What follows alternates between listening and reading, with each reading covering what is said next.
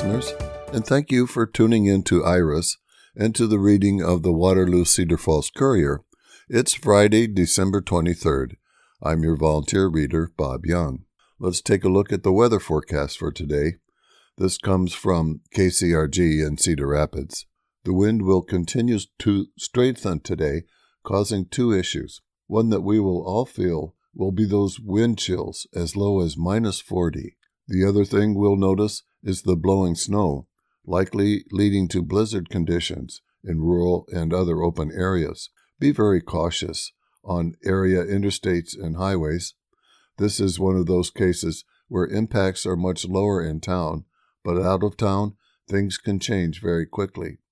Cold, windy weather continues tonight and tomorrow, with lighter wind finally by Christmas Day. By Christmas night, a much weaker system might spread an inch or two of snow our way going into Monday morning.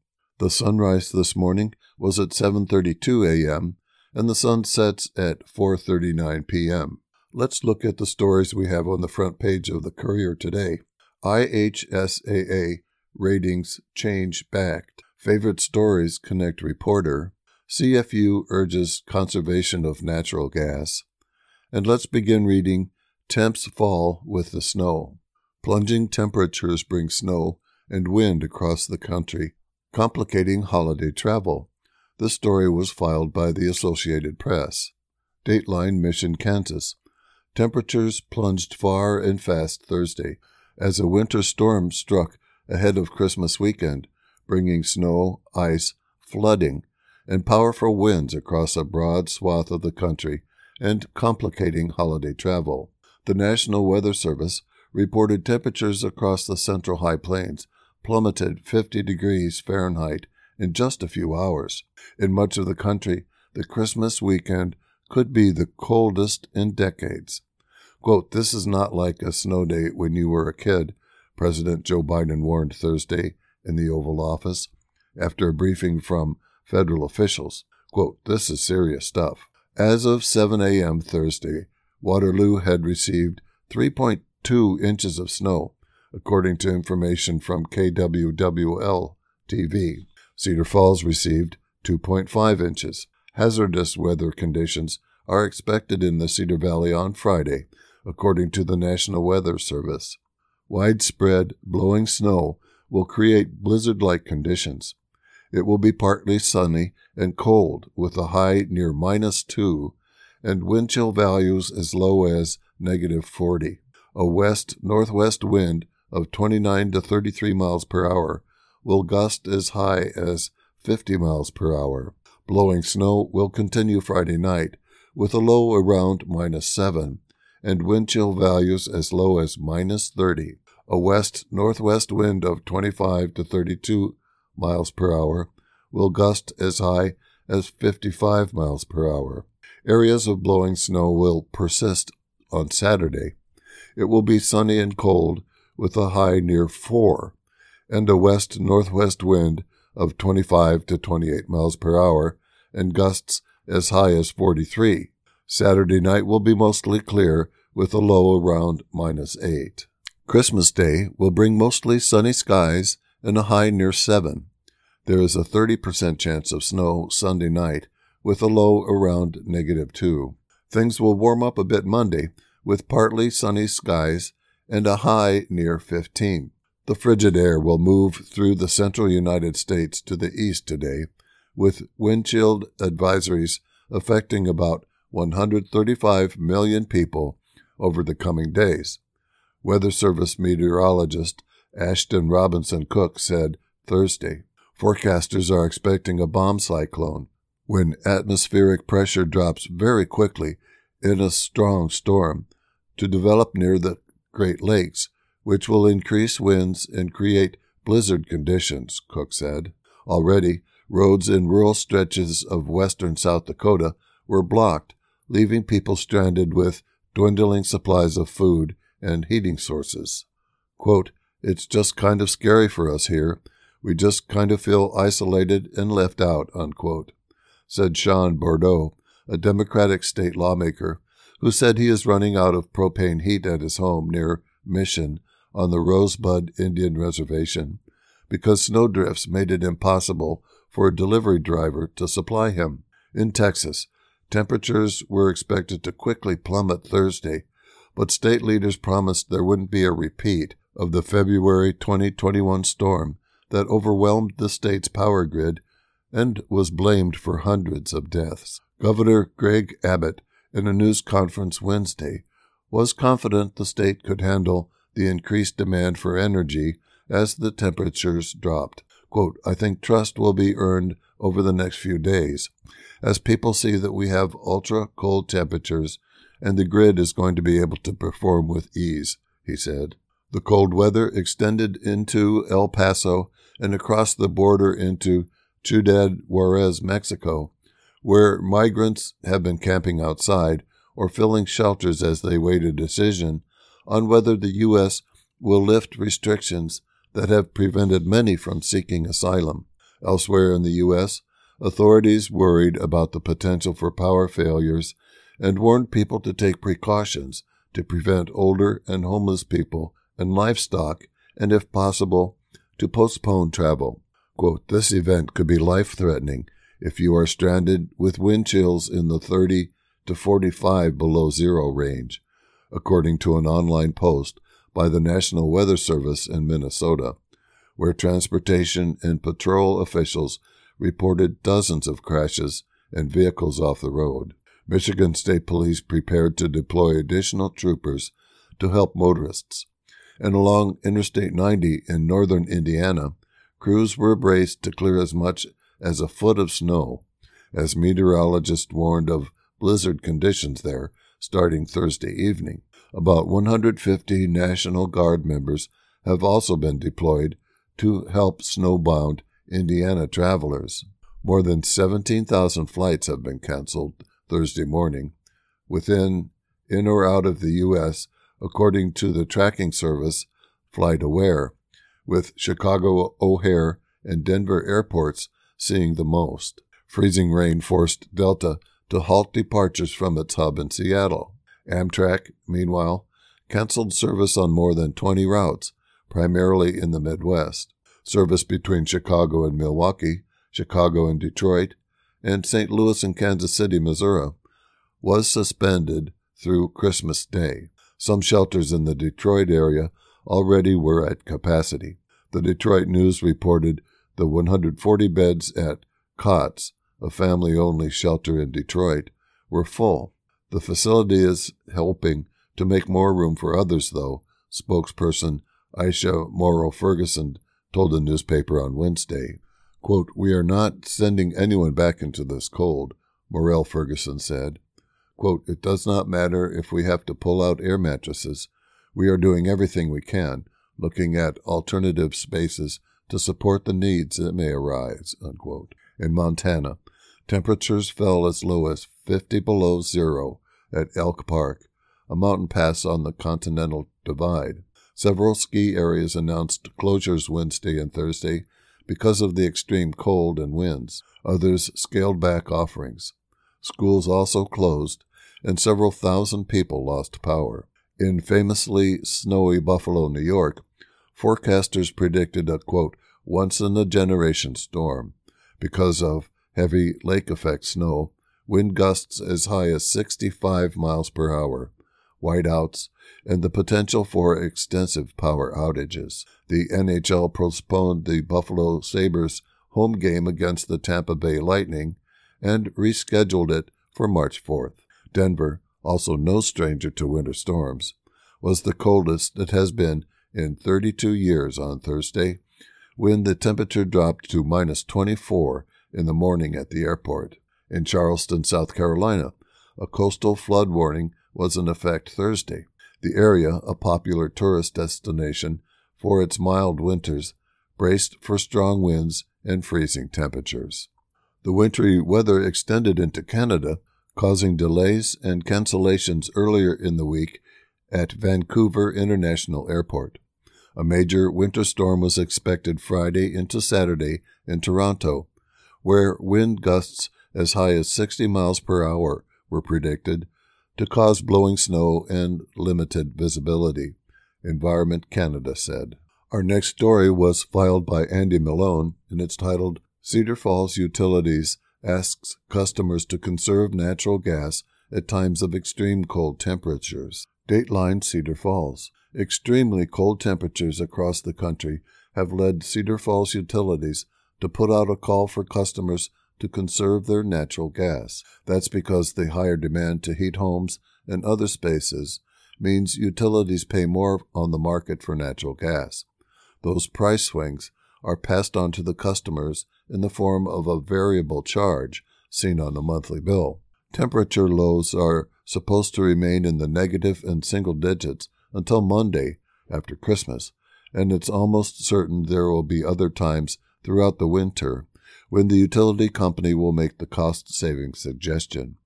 However, CFU General Manager Steve Bernard said Friday he's received indications recently that on Saturday prices may come back down to earth. Quote, "It's interesting that the last 2 days the prices have been 3 times what they normally are, but they may come back down to what would be closer to normal and be a little bit more reasonable," Bernard said.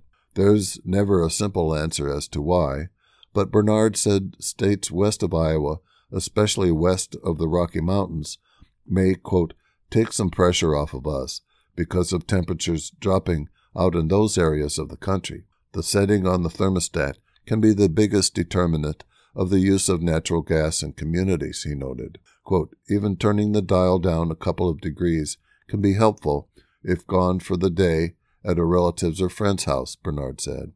"It's that time of year when people leave, and that can be a perfect opportunity to set it down maybe even 10 degrees.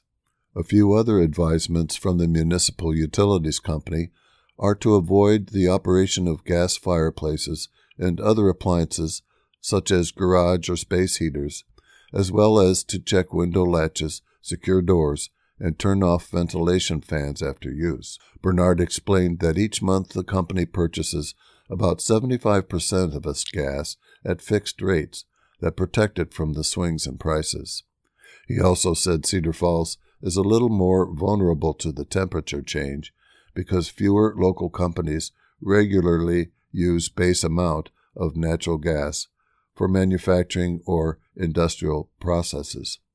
CFU's message comes at a time when base rate hikes are set to take effect in January 1st for its electric, gas, and water services at 3%, 8%, and 9.5% respectively. Bernard described users of CFU's services as an engaged customer group. The utility doesn't see significant upticks in their daily peaks of electric usage, and the story is the same when it comes to the gas side. He believes many customers participate in cost-saving programs and use efficient equipment in their homes. Our next story is titled, Iowa High School Athletic Association Ratings Change Met with Support in Cedar Valley. Donald Promnitz wrote this story. Changes are coming to Iowa High School Athletic Association football, and schools in the Cedar Valley are getting ready for what those changes will bring. Earlier this month, the IHSAA Board of Control approved recommendations from its classification committee to adopt a new model that weighs socio-economic factors in determining a school's enrollment for purposes of its class rating in football. The current system features 6 11-player classifications and 1 8-player classification. The proposed change will reduce a school's enrollment for football classification by 40% of its free or reduced price lunch count to determine classification. The model will apply to IHSAA football starting in the 2023-24 season. Iowa principals voted on the implementation from last Friday through Thursday. Quote, "Our schools have asked us to consider socioeconomic factors in classification, and the IHSAA, after much study and discussion, is pleased to offer such a strategy," IHSAA Executive Director Tom Keating said in an official release. Football is the only sport where scheduling is decided by the IHSAA. Scheduling for all other sports is determined by the individual schools based on conference affiliation or agreement between non-conference schools. The measure received heavy support from schools overseen by the Roman Catholic Archdiocese of Dubuque. It was approved by both Don Bosco High School in Gilbertville and Columbus Catholic High School in Waterloo. According to Don Bosco Principal Shelby Douglas, the measure is in line with Roman Catholic social teachings about equity and opportunity for others, prompting her to vote in favor. Quote, "We believe fair socioeconomic opportunities for all is at the heart of this proposal from IHSAA," Douglas wrote in a news release. Quote, "This movement must be extended beyond high school football and to something much more important, families having the ability to choose the school opportunity that best serves their child's unique needs," unquote. Columbus Catholic Principal Tony Harrington also supported the new rating system. The changes likely will have little impact on the overall program, and Columbus will remain a 2A team in the 2023-24 season. Don Bosco will likely remain an 8-player football team. Likewise, the Waverly Shell Rock High School's Go Hawks expect to remain a 4A team next year. However, Athletic Director Greg Bodensteiner said the schedule will change. Waverly Shell Rock can expect suburban schools in the Des Moines area to be bumped up to 4A. This will, in turn, alter the geography of its schedule, taking the team south more often. Quote, "Some of those schools might be bumping up to 4A from 3A, which will change the landscape of district possibilities for us," Bodensteiner said. "As long as district play's been around, it's been we either go east or we go west, and it's kind of rotated every 2 years, and there hasn't been a lot of change to that," unquote. "The reason schools would be bumped up," he said, "is there needs to be a certain number of schools in each class. If a 4A team is dropped to 3A, for example, another 3A school with a larger number of students would move up to take the reduced school's place. How their next season will look is still up in the air, but Bodensteiner said the Go Hawks welcome all challengers on any given Friday. Quote, "I think it would be fun for our community and our football program if there were some new blood injected into 4A, Bodensteiner said. Quote, "And maybe it allows for more changes every 2 years, where you get a wider variety of teams you get to play," unquote. Next, we have a story filed by Maria Cooper, Favorite Stories Connect reporter. People met on the job inspired Maria Cooper. During the past 7 months of working at the Courier, the things I have come to cherish the most are not the stories I've written, but the connections I've made with the people who call this place home. I grew up in Waverly, so I came to the newspaper with prior knowledge of the area and its residents. The main reason I wanted to work here is to tell people stories. One of the first stories I've discovered was in May about Paradise Estates being built in Orange Township next to Orange Elementary School. We received a tip about worries from the neighborhood association. I drove around with the president of the association, Mike Henning, and he pointed out to me all the issues that would arise if houses were built, such as safety hazards and a loss of his small neighborhood feel. He and his wife invited me into their house to discuss the history of the township, and I felt such gratitude that someone would trust me with telling their story. Waterloo woman teaches how to care for black hair. Another person I'm thankful for letting me tell their story is Shar Rorda, who is the author of Puffy Hair Everywhere. She teaches black people how to care for their hair. She's also the owner of a multicultural salon, A Little Buzzed, in downtown Waterloo. She opened up a whole world to me that I knew existed, but I didn't fully understand.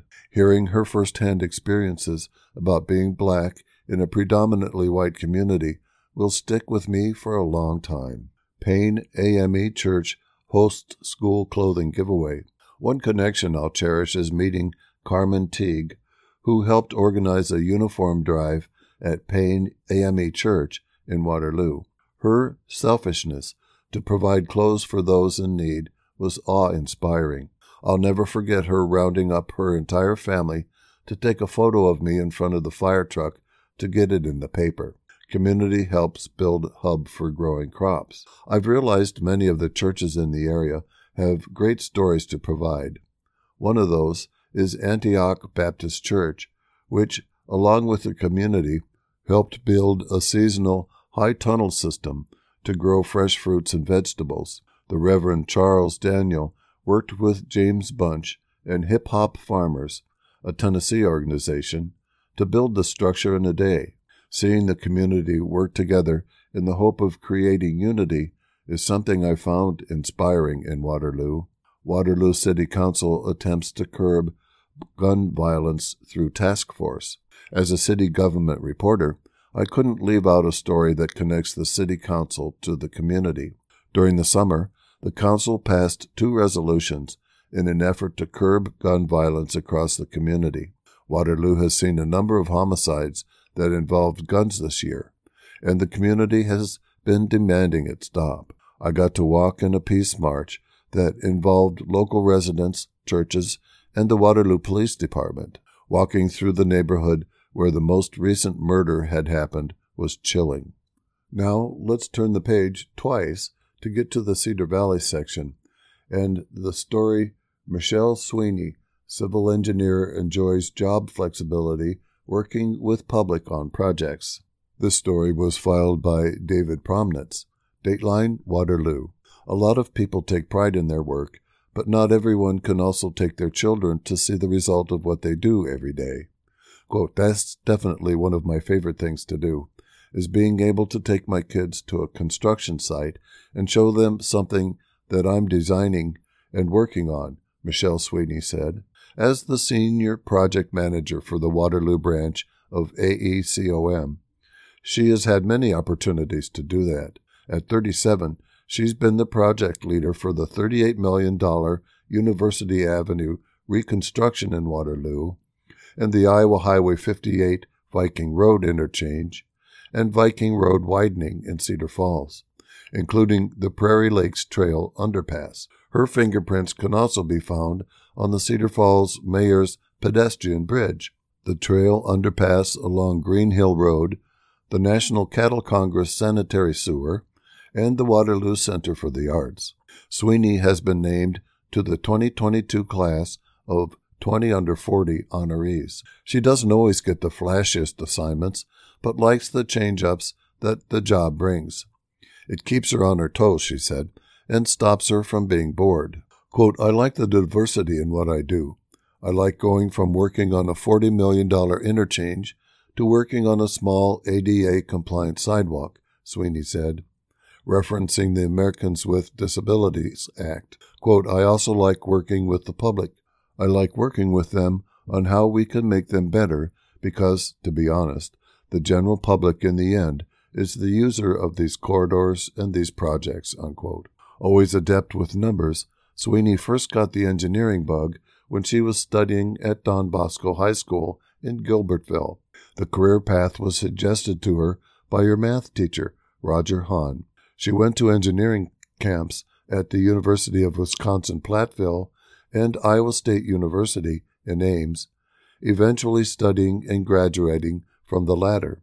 While doing these camps, she learned the different engineering disciplines from electrical to aerospace. However, it was the civil engineering that Sweeney found her calling.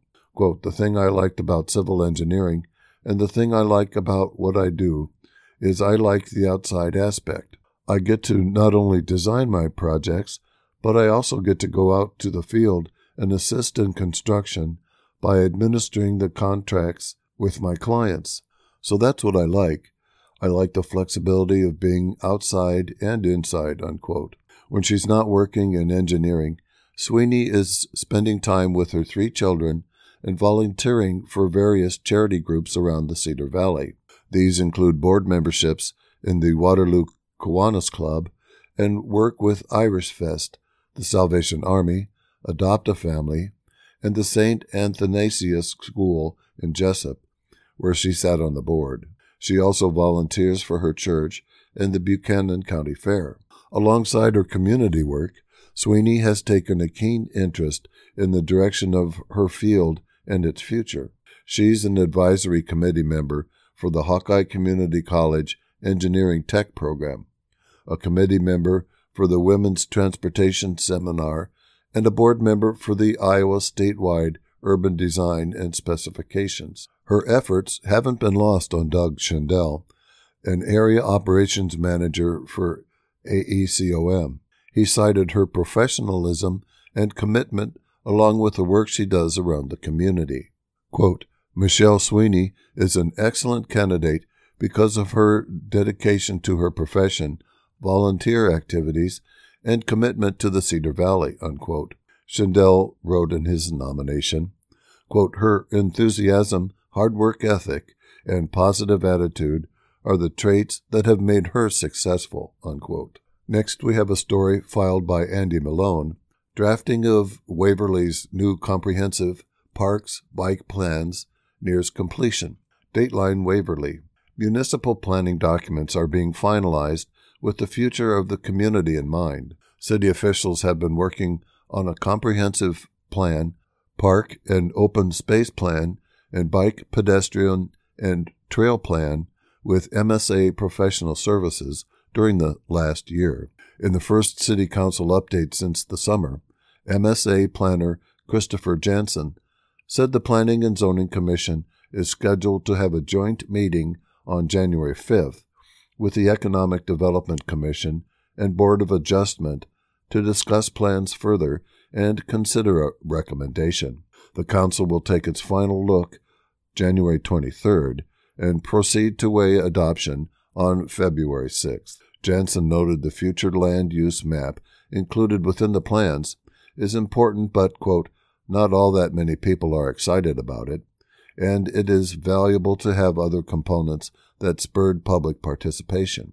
Quote, people love talking about parks, and people love talking about trails, and they love looking at how they are going to be integrated into the community, he said. Quote, I think putting these three plans together, as you did, was fantastic, in the sense we get a lot of cross-feedback, he added. MSA included a development concept for the future of Memorial Park along Fifth Avenue Southwest.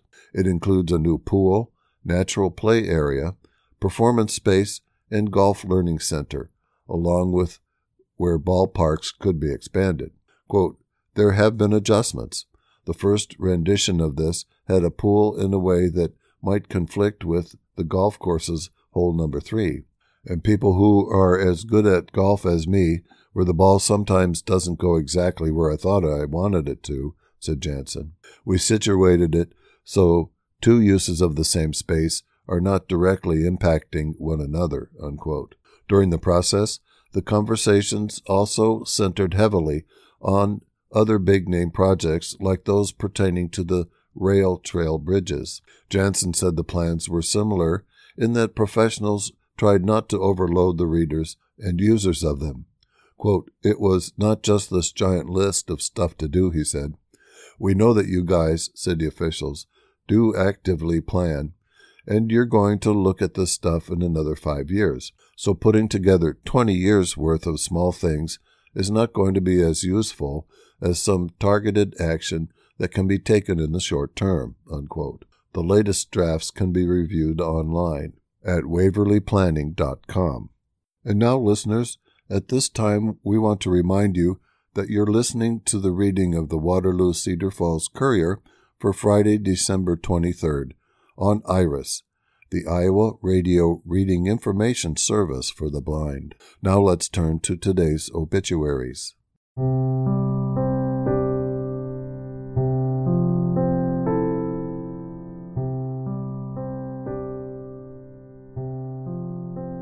Waterloo.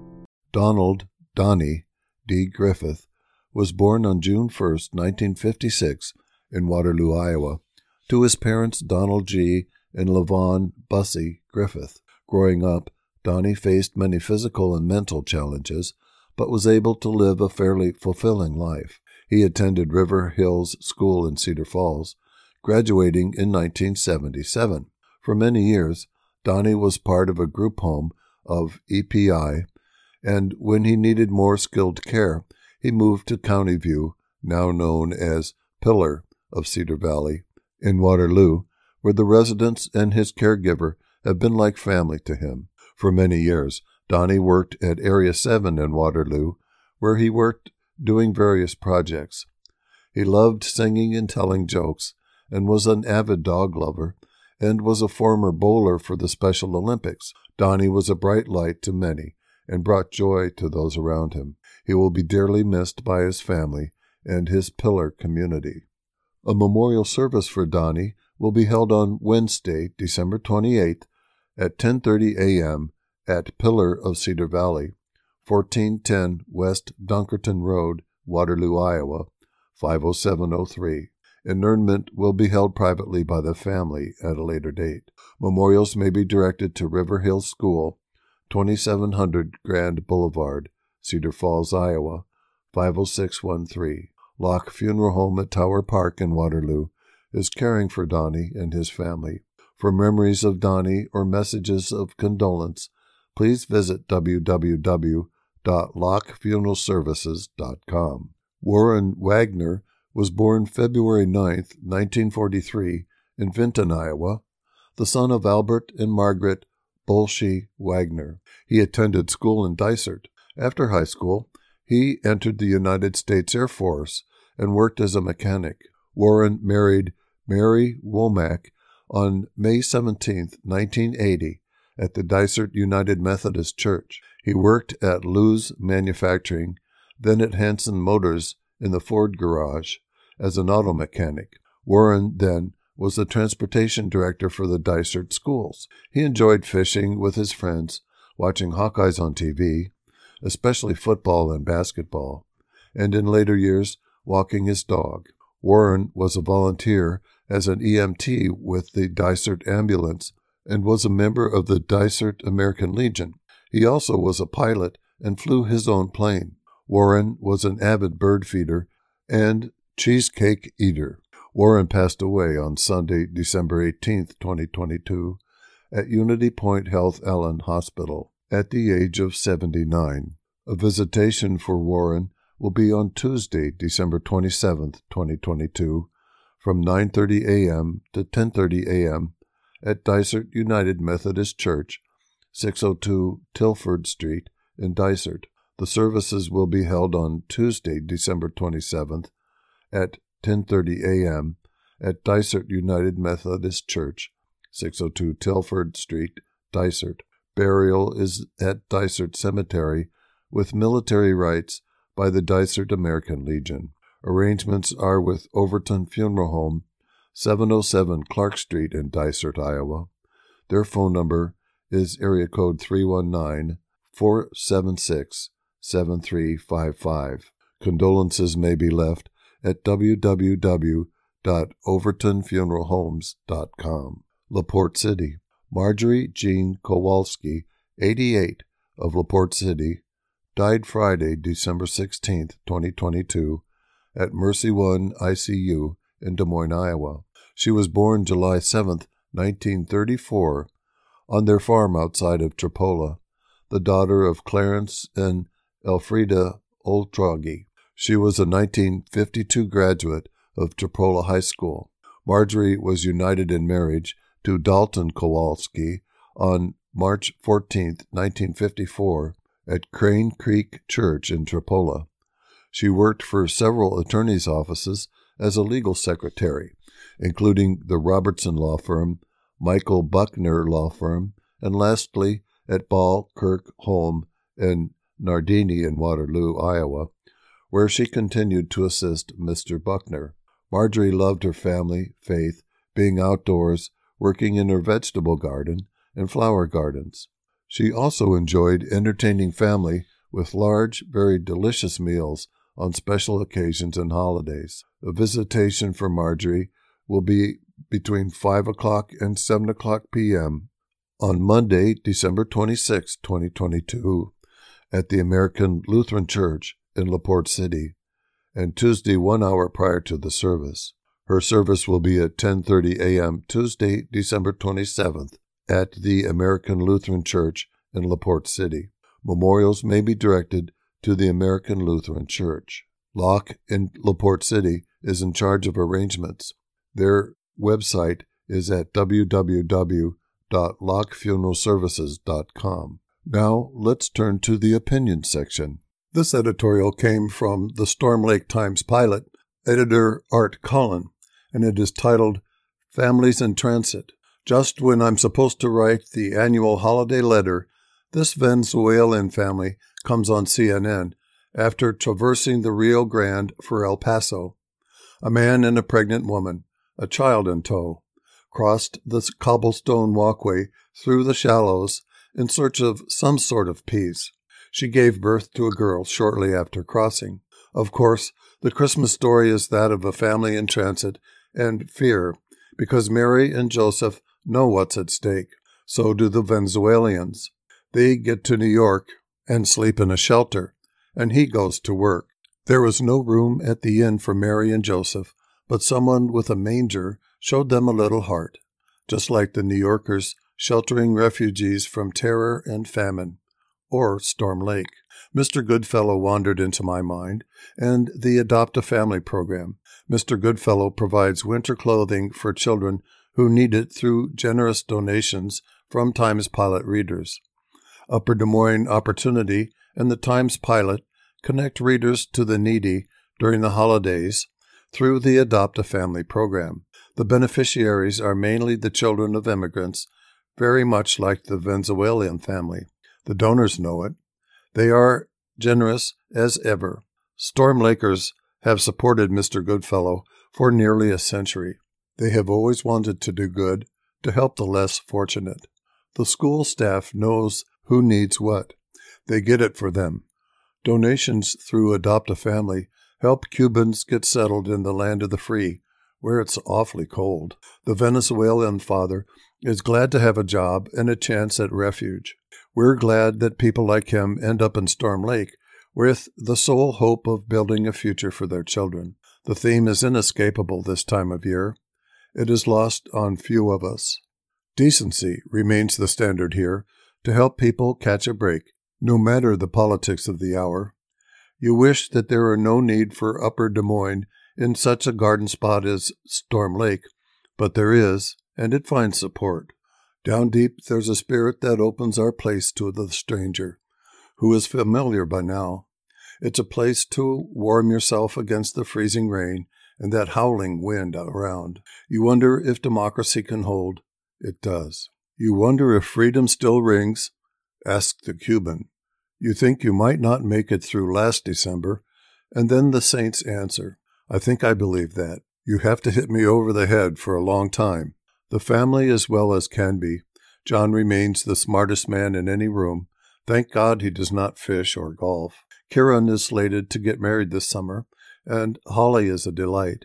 Claire is editing for the Cedar Rapids Gazette remotely from Chicago through the wonders of modern technology, ripping up the town with roommate and cousin Hope Cullen. Joe fiddles in Las Vegas and lives the life of a rover. Tom churns out copy like a machine. Dolores works like a good Borman should, and, as always, keeps things on keel. Peach wags her tail. Storm Lake is growing and fairly healthy. If you want a job, there is one. It's about as interesting a place as you'll find 2 hours from any place. It's easy. They plow the snow well. Seldom does the power go out. The Wi-Fi signal is decent. Rent is pretty cheap, and so is the pork. Buena Vista University is hanging in there against all odds. Those pelicans around Ice House Island were something else. If you can put the politics out of your head, that Herod is after your firstborn, you can be struck by the wonder of it. That the Christmas story plays out in the here and now, with a winter snowsuit for a boy who didn't have one. With a helping hand and good work, the family will be able to buy their own next year. That's the hope. It's something to hang on to.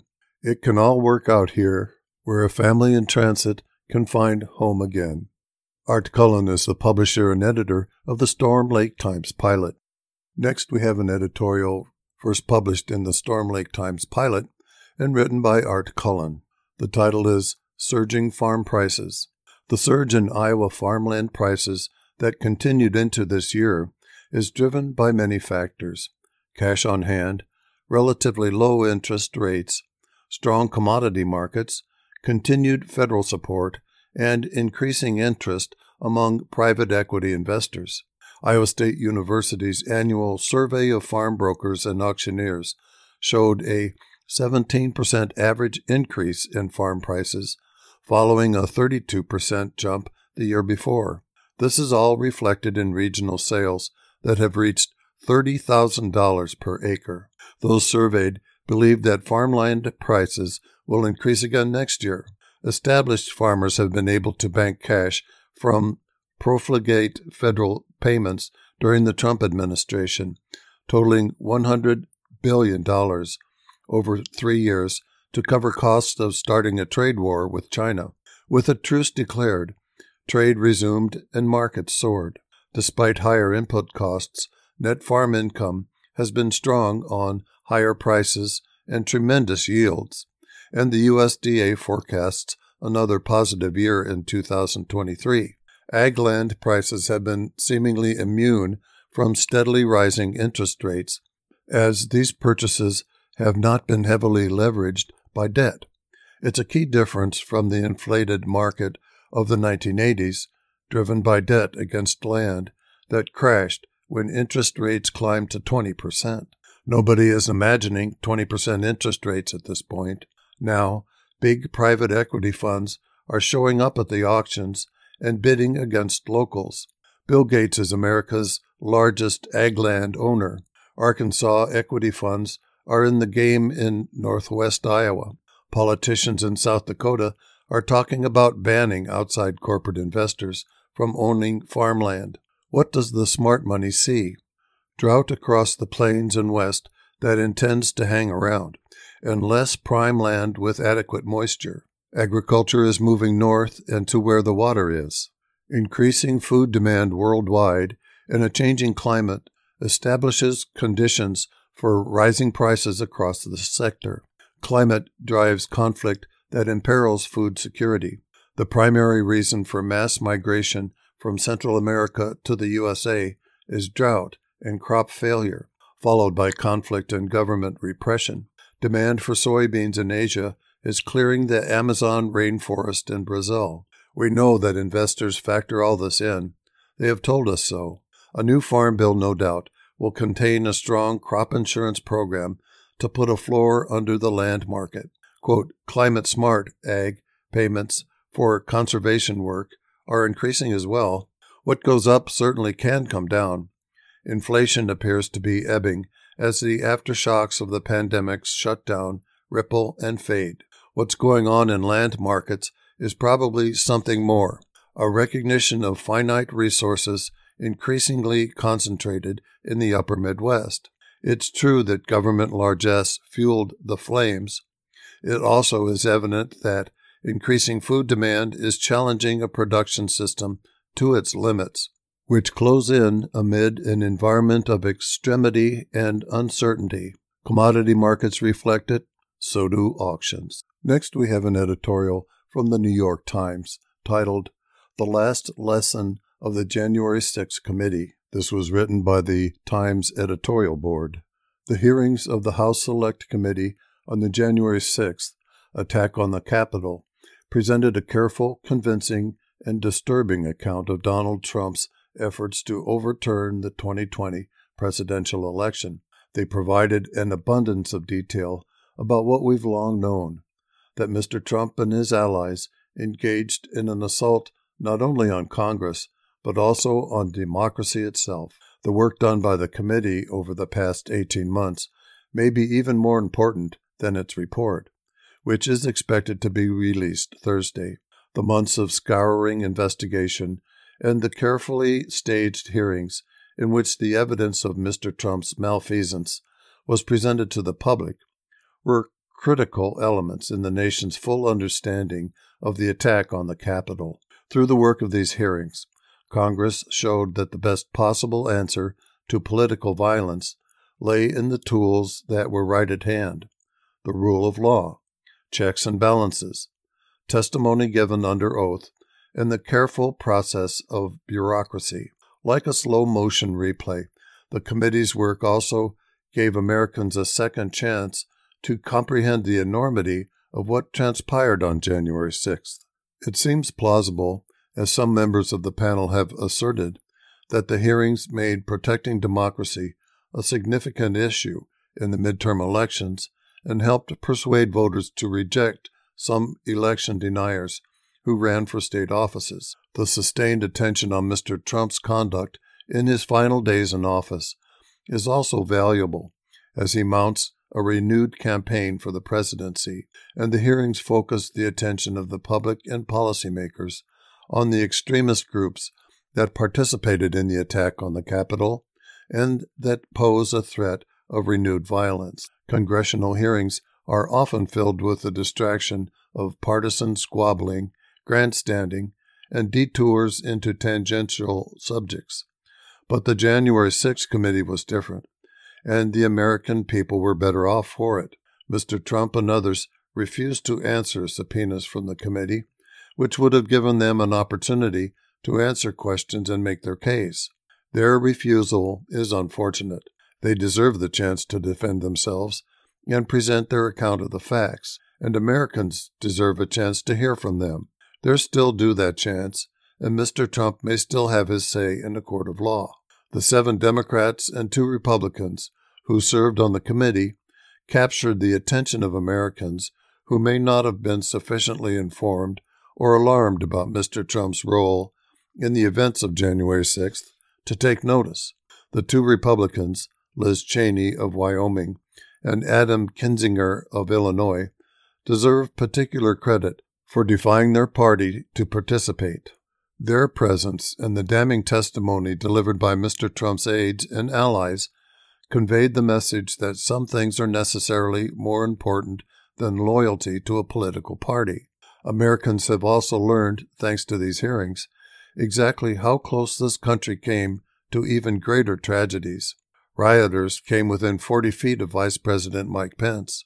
A Justice Department official, Jeffrey Clark, in the late December 2020, sought to send a letter based on lies to officials in Georgia and potentially several other key states that warned of election irregularities and called for a special legislative session to select alternate slates of presidential electors. The lesson, in part, is that our democracy is inescapably fragile. It requires Americans and those who serve them as elected officials and in law enforcement to act in good faith. The committee rightly spent many hours of its work documenting the actions of all those local, state, and federal officials who defied Mr. Trump's demands and acted in many different ways to protect democracy. The dangers remain clear and present, so this work is not complete. House Republicans will be in the majority come January, including many who sought to overturn President Biden's victory, and some who encouraged the rioters. Political violence is on the rise, especially among right-wing extremists. And Mr. Trump is running for president again on a platform of his grievances, still insistent that he did not lose the last election, still refusing to accept the rule of law. He is, in fact, escalating his rhetoric. The nation needs to respond to these threats. Congress needs to pass the reforms to the electoral process that are included in the year-end omnibus spending bill. Law enforcement can do more to crack down on extremist violence. Voters should reject Mr. Trump at the polls. As the Select Committee's chairman, Representative Benny Thompson, a Democrat of Mississippi, emphasized at its final hearing on Monday, the government should continue to pursue those responsible for the January 6th attack and to hold them accountable. More than 900 people already have been charged with crimes related to the attack on the Capitol, and several hundred of those have been convicted or pleaded guilty. Stuart Rhodes, the founder of the extremist Oath Keepers group, was convicted of seditious conspiracy in November. Jury selection has begun in the federal trial of Enrique Tarrio, a former leader of the Proud Boys, another extremist group who faces similar charges. The committee called on the Justice Department to also bring criminal charges against Mr. Trump and the lawyer John Eastman for their efforts to overturn the 2020 election, including Mr. Trump's role in the January 6th attack. The Justice Department is still engaged in its own investigation. As we wrote in August, if there is sufficient evidence to establish Mr. Trump's guilt on a serious charge in a court of law, then he should be charged and tried. The same goes for all of the others whom the committee referred to the Justice Department. Mr. Thompson, urging action on all those fronts, said that as a nation, quote, "we remain in strange and uncharted waters," unquote. Yet the hearings also underscored that the country is better off with clarity and truth. Now let's return to local news from the Courier. Charles City man sentenced for drugs and guns. Suspect was linked to explosive devices. Dateline, Charles City. One person connected with bombs set off in Charles City in the summer of 2020, damaging structures, has been sentenced to prison. Judge C.J. Williams sentenced Cody Robert Winters, 34, to 5 years on charges of distribution of methamphetamine and drug user in possession of a firearm. Following prison, Winters will be on supervised release for 5 years. Another person charged in the indictment is 34-year-old Thomas J. Downer, and he pleaded to charges of prohibited person in possession of a firearm, possession of an unregistered destructive device, and distribution of meth. He is awaiting sentencing. Court records allege Winters and Downer sold ice meth in Iowa in 2020. Winter also made bombs using cardboard tubes, cannon fuses, explosive powders, and shrapnel. He allegedly also taught Downer to make explosives. One of the explosives was set off in a Charles City neighborhood on June 25, 2020, causing damage, according to court records. The Charles City police log from that day shows neighbors called 911 around 11:30 p.m. to report the sound of a loud explosion. About 15 minutes later, police were called to the 1200 block of F Street for damage to 2 homes and a vehicle that was caused by an unknown device, according to the log. Damage was estimated at $2,500. On November 13, 2020, authorities executed a search warrant at Winters' home and found a Diamondback AR-15 rifle, a 12-gauge Mossberg 835 shotgun, and a 9mm Taurus pistol. Prosecutors also allege that Downer possessed 5 pipe bombs on October 30, 2020. Next, in a story filed by Jeff Reinitz, man awaiting trial for theft and guns allegedly brings stolen guns to pre-trial appointment. Waterloo. A Waterloo man who was free while awaiting trial for gun and theft charges is back in jail after he allegedly brought a stolen pistol to an appointment with corrections officials. According to police, Isaiah Anthony Anderson, 18, set off a metal detector when he showed up for his appointment at the Waterloo Residential Correctional Center on East 6th Street around 12:25 p.m. on Wednesday. Officials recovered a .22 caliber Ruger SR handgun from his coat, and police determined the weapon had been reported stolen in Waterloo in 2020.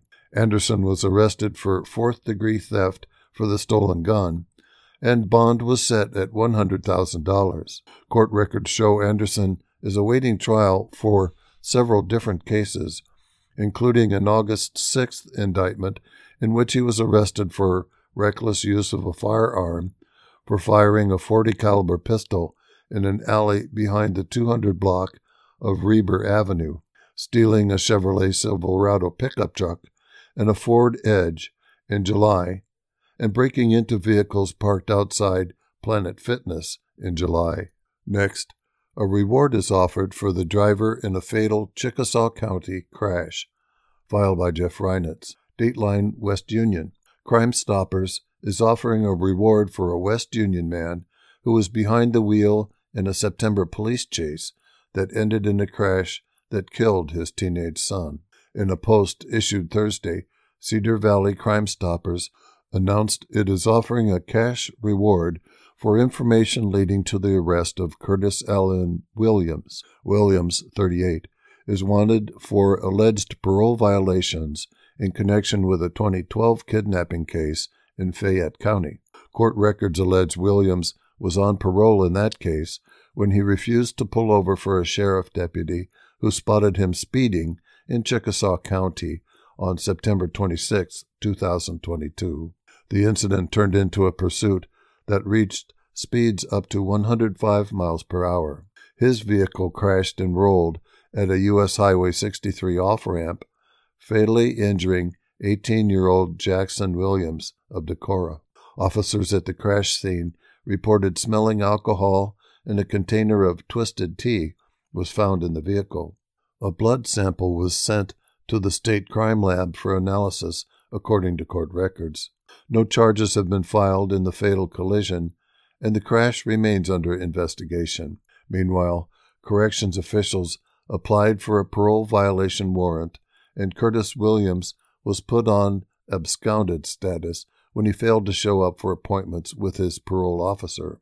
A judge in Winnebago County also issued a bench warrant when Curtis Williams missed a court date for an operating and while intoxicated charge from a July traffic stop in Decorah. Court records show Curtis Williams had also disappeared 10 years ago following the kidnapping incident. He was finally detained in Louisiana and returned to Iowa. And now, listeners, that's going to do it for today's reading of the Waterloo Cedar Falls Courier for Friday, December 23rd. I'm your volunteer reader, Bob Young. Remember that you can access a recording of today's reading on our website, iowaradioreading.org, at any time. And we want to thank you for listening to Your Iris, Iowa's first and only radio reading service.